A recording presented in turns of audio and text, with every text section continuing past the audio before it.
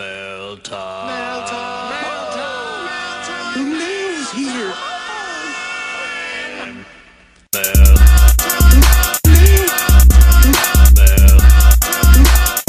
All right, here we go. Mailbag number 2. It's been a while since we've done a mailbag, right? I kind of forgot they existed, but I figured, hey, with Blue Jays season just starting and Raptors playoffs approaching, I'm sure a lot of people have a lot going on in their minds that they want to sort of sort it out. So that's what I'm here for. So I decided to bring back the mailbag. We'll talk about all things Toronto Raptors and Blue Jays on here as we normally do, but the difference is interaction, right? You guys are now part of the show. So look, if there's any time that you want a mailbag done, just let me know and I'll get it done for you, no problem. And if there's any time that you want a question answered regarding the Blue Jays or the Raptors and that you want answered on the mailbag, shoot me a DM on Twitter or email us, southtofthe6@gmail.com. Those are the two avenues that are easiest to get in contact with us here at South to the Six.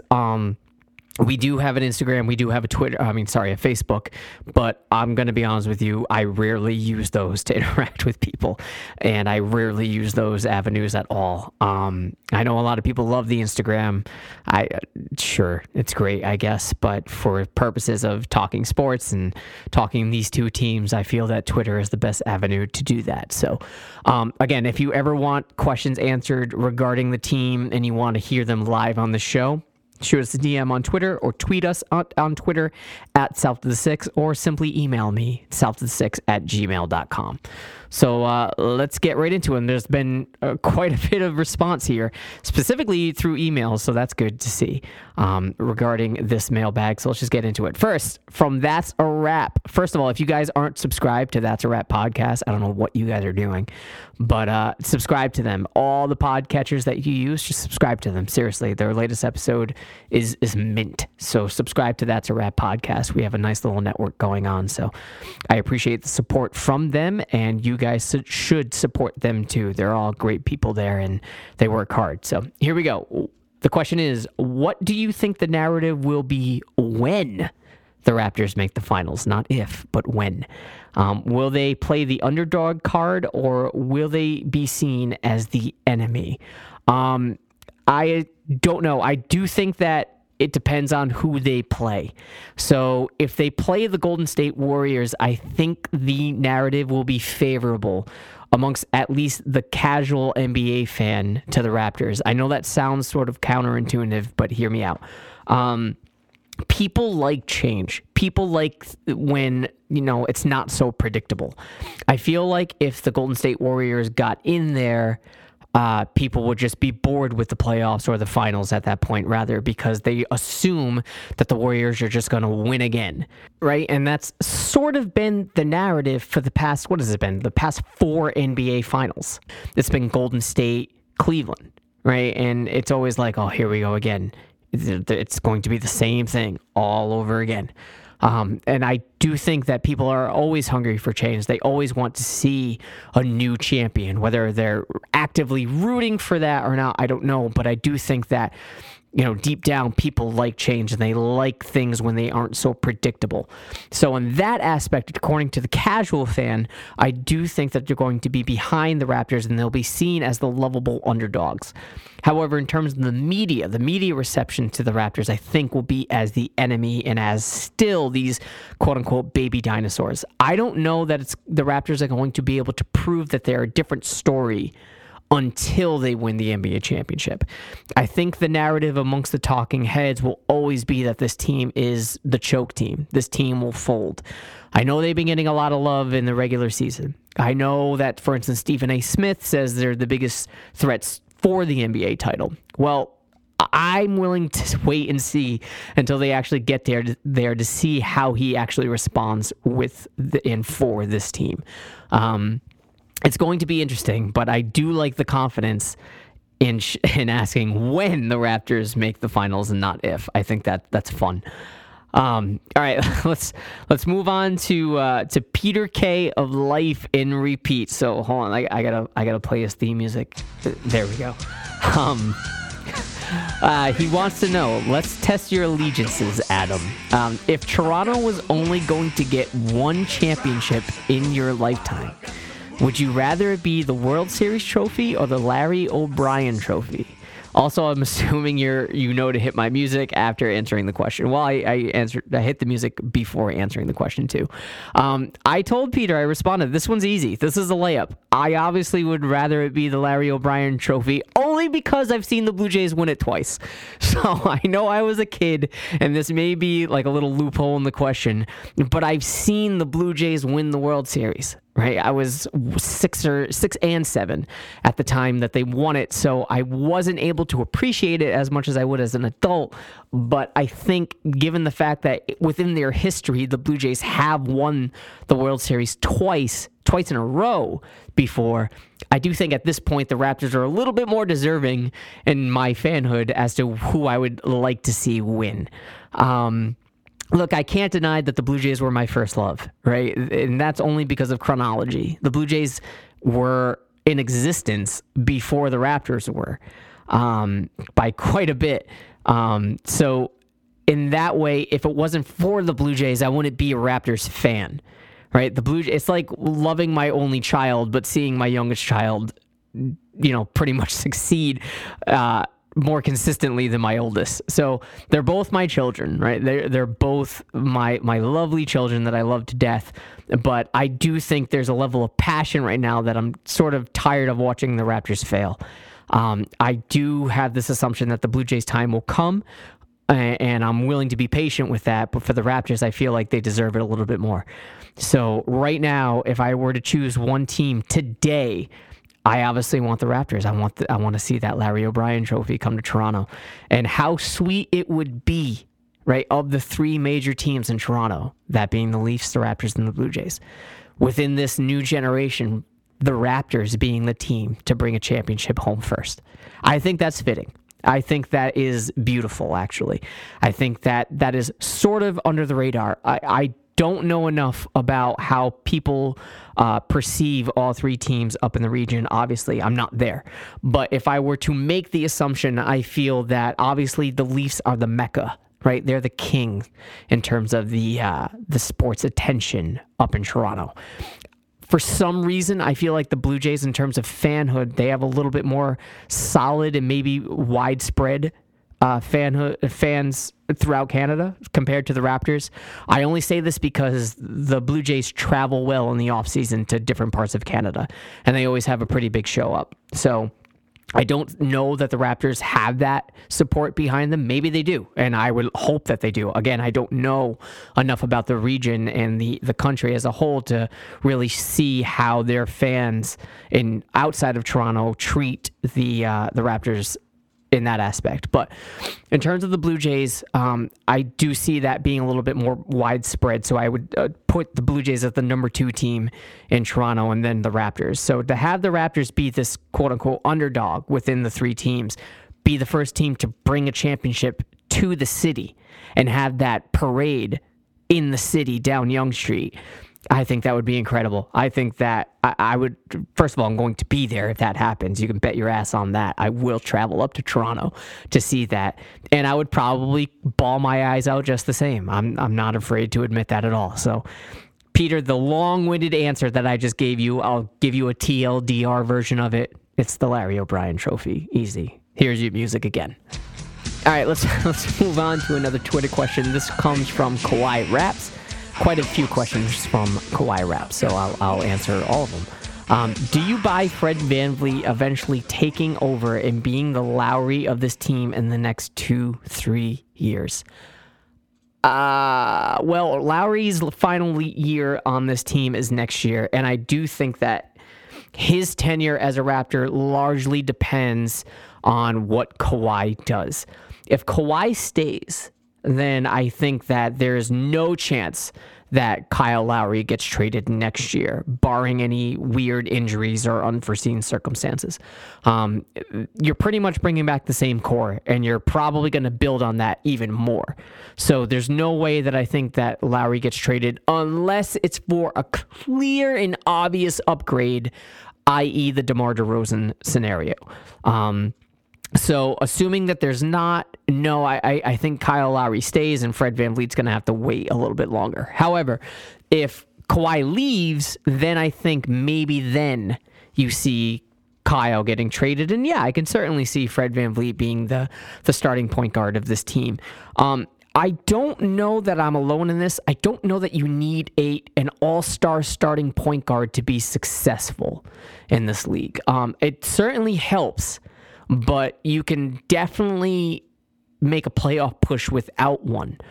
It's difficult, but when you have other players on this team like Serge Ibaka, Marc Gasol, assuming he's still going to be on the team, even Pascal Siakam, obviously still on this team, and if Danny Green stays, you have enough there to sort of mitigate that loss or mitigate the aspect of not having an all-star starting point guard. So, yeah, Fred VanVleet's still improving. Look, there were certain times throughout the year that he frustrated me to no end, but he's certainly stepping in the right direction since coming back from injury. So I do think there's a decent chance that he could be the next starting point guard for this team. That doesn't necessarily mean he's going to be as good as Kyle Lowry, so I don't know that I can classify him as being the Kyle Lowry for this team, but I certainly think that the team could do a lot worse than Fred VanVleet as a starting point guard. For instance, let's say Kyle left and DeLon was still on this team. I'd be worried about DeLon Wright being the next starting point guard, even though he got a triple-double last night. I'd be worried about him anchoring the ship over Fred VanVleet. I think Fred VanVleet's more of a natural starting point guard than DeLon Wright. So I do think that the aspect of him being the next guy, on the totem pole makes a lot of sense. And I think I would like to see that, assuming that things change within the coming years. The next question from Kawhi Raps.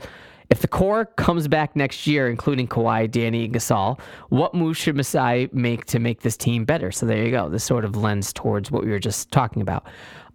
It depends on cap space. I don't know enough about the cap space to really answer that in, good faith here, but I will say that maybe you see another trade to make this team better. And if they win the championship, maybe they do nothing. Right? Maybe they don't have to do anything because they're confident in this group moving forward. I put it this way. If they win the championship, I don't see anything major getting done in the offseason other than a Kawhi extension or a contract to Kawhi and Danny. I think that they're going to analyze what's going on within the first half of the season, and then come trade deadline, if the wheels sort of fall off here and there, then they do something. I'm not really confident in the longevity of Marc Gasol past this year, so maybe that's another trade chip. I don't know.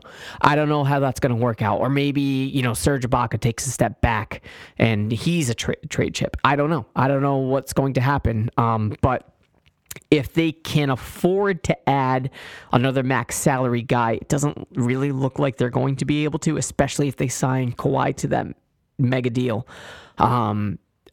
Then if they can afford to, they probably will do everything they can to do that. But the likelihood of that is probably slim. So if anything, they'll explore the trade market mid-season, February of 2020, and take it from there. But in the immediate term, I don't really see them doing anything substantial or significant that's really going to open our eyes. But if they do, I'll definitely reference this mailbag and, tell you how wrong I was. Third question from Kawhi Raps. Will Pascal grow even more next year, or has he peaked? He has certainly not peaked. We have not seen the ceiling of Pascal Siakam, not by any stretch of the imagination, and that is what's so awesome about this player. That's what makes him so scary, too, because this isn't his ceiling. This isn't the best Pascal Siakam we've seen. We're still seeing him develop. We're still seeing him bud. There are certain things that Pascal Siakam does that kind of irritate me, and I don't like to point at the negatives, but if we're going to nitpick, these are things that he can do to sort of improve on his game to become even better.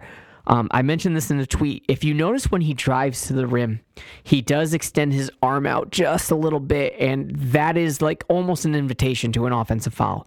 Like, he does guard his path with his offhand, and I think that he's playing with fire a little bit there. I don't know that you can do it that obviously. Obviously, a lot of players do it, but he's doing it to the extent that he's almost clearing the lane with his offhand. And that, like I said, is an invitation for an offensive foul. So that needs to be cleaned up just a little bit. Sometimes his shooting when he drives in, when he gets caught, is a little erratic. I like to see him clean that up or sort of kick it out. Unbelievably enough, a lot of the times when he does sort of throw it up, it does go in. So which makes him even better in my eyes. But in terms of refining his game and sort of tightening it up, that might benefit him a little bit more. But otherwise, I have no complaints. Look, this is a guy that can shoot the three. He can definitely grab boards. He's aggressive when he drives the lane. He does have sort of a mid-range shot. There's almost nothing that he can't do. You see him sometimes bring the ball up and handle it. That is incredible for your number 4 on the floor to do. So he is just leaps and bounds so much better than I remember him being in previous years. And for him to not even touch his ceiling yet is scary.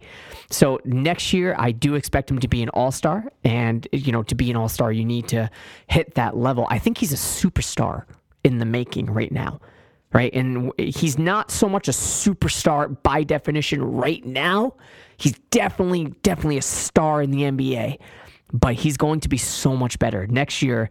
I think that's one of the things that I'm going to keep my eye out on when it comes to this team. He is going to be lights out. He is going to be so incredible.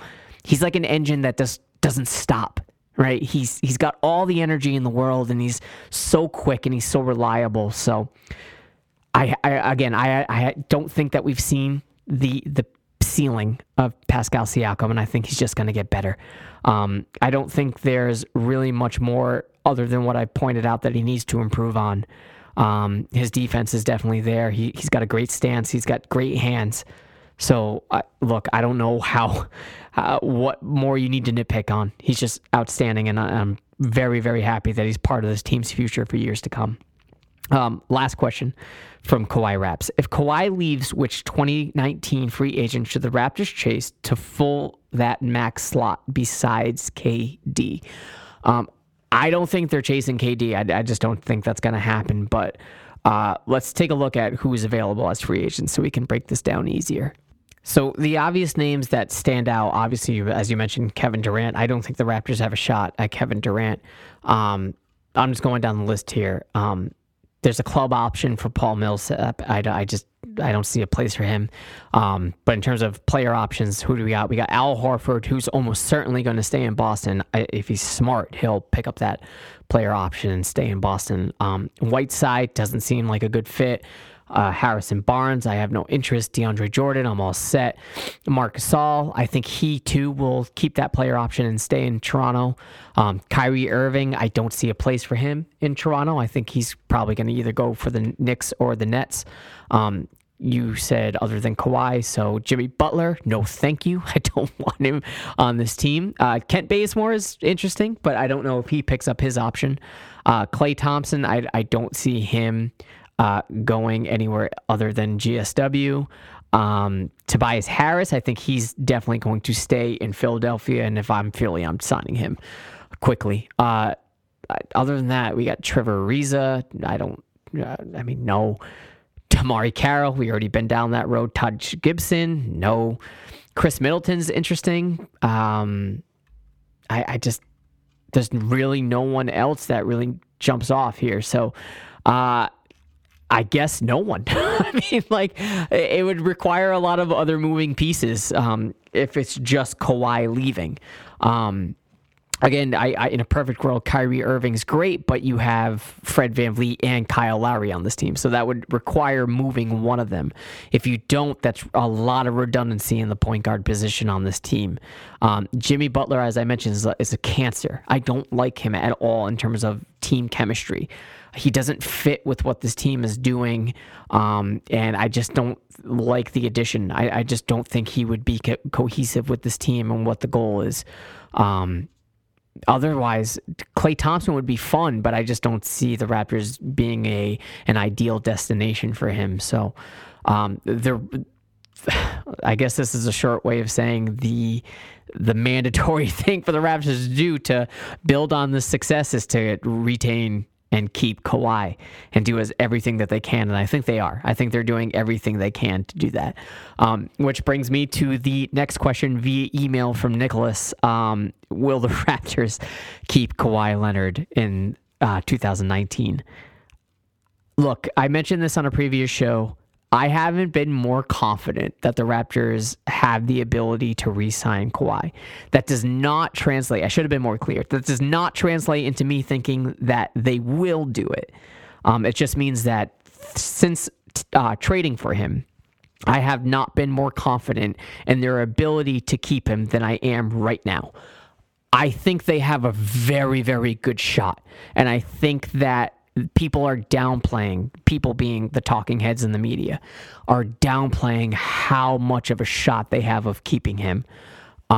It makes just too much sense right now. They're doing everything in their power to show that they are an ideal destination for Kawhi Leonard and his future, right? They're taking care of his health. They're taking care of him as a human being, not as just a player, right? There is an important distinction between the two. You can be treated well as a player, but you can be treated well as a player anywhere. They're treating him well as a human being by acknowledging what's important to him. Put it this way. When I say that they're treating him well as a player, that's like saying, look, we have these things available for you at your convenience. Right. So it's pretty much up to you to use these things when you feel like you need to. Right. They're available for you and they're all top of the line kind of things. That's great. And pretty much every team has those things now. It's 2019. But when you're treated well as a person, that means the organization is listening to you. They're listening to your concerns. They're acknowledging your concerns. They're acknowledging what you think is best for you and your longevity. And not only are they listening, they're abiding by that, right? They're utilizing their tools within the organization to make sure that you're comfortable with every decision that they're making regarding you. They're checking with you first. They're making sure that you are happy. They're making sure that everything that you need, you have. And if you don't have it, they'll get it for you. I think that is what Kawhi has realized is the difference between how perhaps San Antonio treated him and how Toronto is treating him right now. They're making a conscious and valiant effort to make sure that he's happy, to make sure that he's comfortable as both a player and a person. And I think that is speaking volumes to him.